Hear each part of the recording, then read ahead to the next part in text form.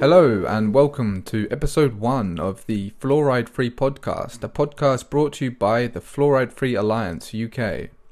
In this first episode, Joy Warren is going to take you through a presentation relating to water fluoridation in West Cumbria. Hello, this video is a joint presentation by Fluoride Free Cumbria and Fluoride Free Alliance. Both are United Kingdom not-for-profit organisations. Both are opposed to the deliberate addition of fluoride chemicals to potable drinking water by 5 English fluoridating water companies at the request of successive UK governments. England has had water fluoridation programmes since 1964. They were initiated by local governments which ran the water boards. Members of the public were not consulted at the time and have not been consulted since. Between 1964 and the late 1980s, 6 million people have had to drink and pay for treated water to which hexafluorosilicic acid has been added. I'll be referring to this acid as fluoride during the rest of this presentation. Water is essential to life, so people on low incomes have had no choice. They can't afford to buy bottled water and continue to pay their water charges. If they stopped to think about it, fluoridated water is a compulsory intervention. It cannot be disputed that fluoride is added to treated water to try to prevent dental decay, mainly in primary teeth which have thin enamel. As a preventative, fluoride is a prophylactic, a medicine. This function is admitted in the British Standard, which oversees the ingredients in the fluoride chemical solution, which is added to treated water. Does this make fluoridated water a medicine? It is our strong scientific and legal opinion that fluoridated water is medicine. The ultimate conclusion can only be that fluoridated water is compulsory medicine. Only people who do not have mental capacity can be forced to take compulsory medicine, implying that those who do have mental capacity cannot be forced to take the medicine. Having to drink medicinal water is contrary to our human rights.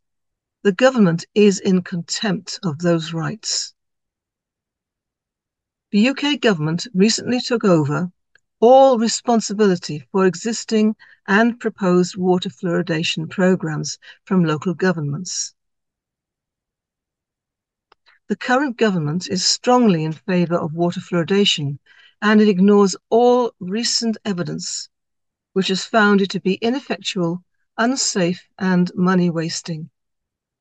Such evidence comprises 2 recent government-sponsored studies which showed the poor effectiveness of swallowed fluoride at preventing dental decay in young children and in adults.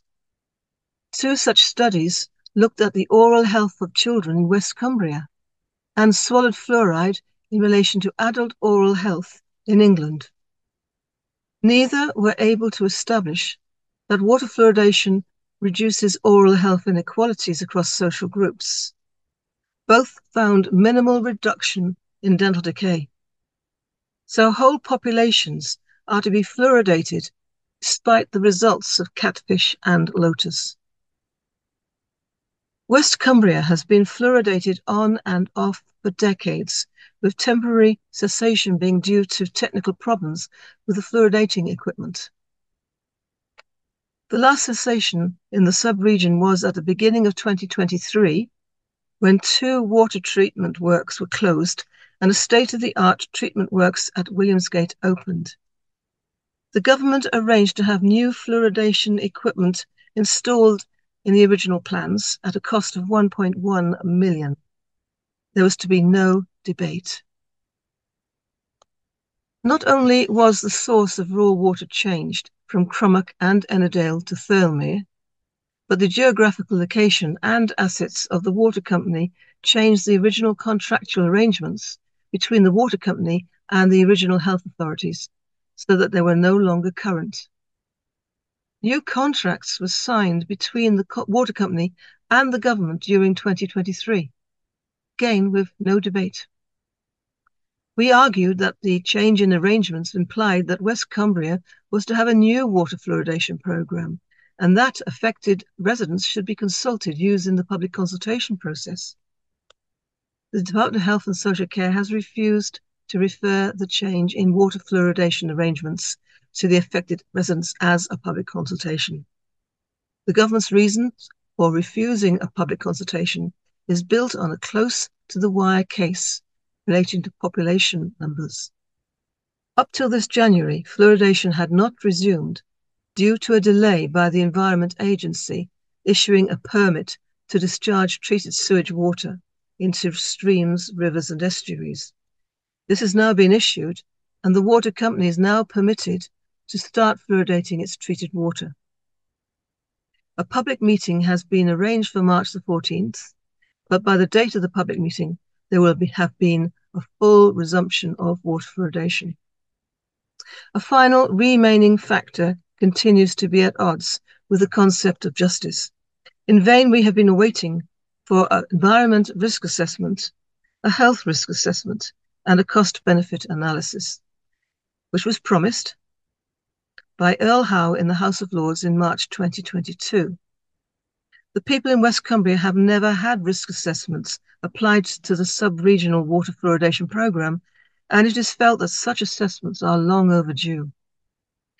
The Department of Health and Social Care has, however, dodged the issue by telling us that since West Cumbria is not a new water fluoridation programme, such assessments are not merited.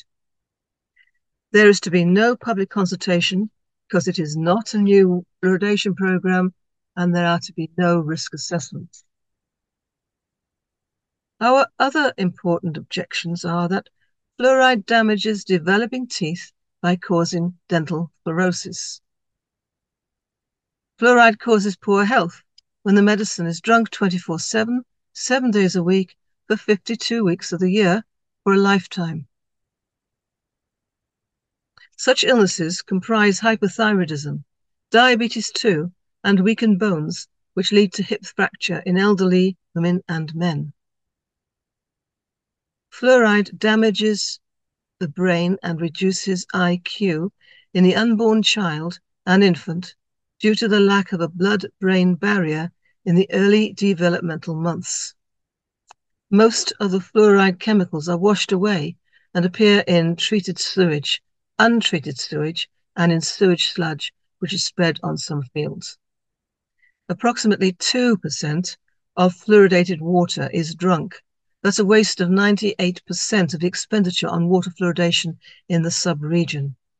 It is also polluting the aquatic environment with a dangerous substance, according to a retained EU directive, and such directives are regarded as primary law.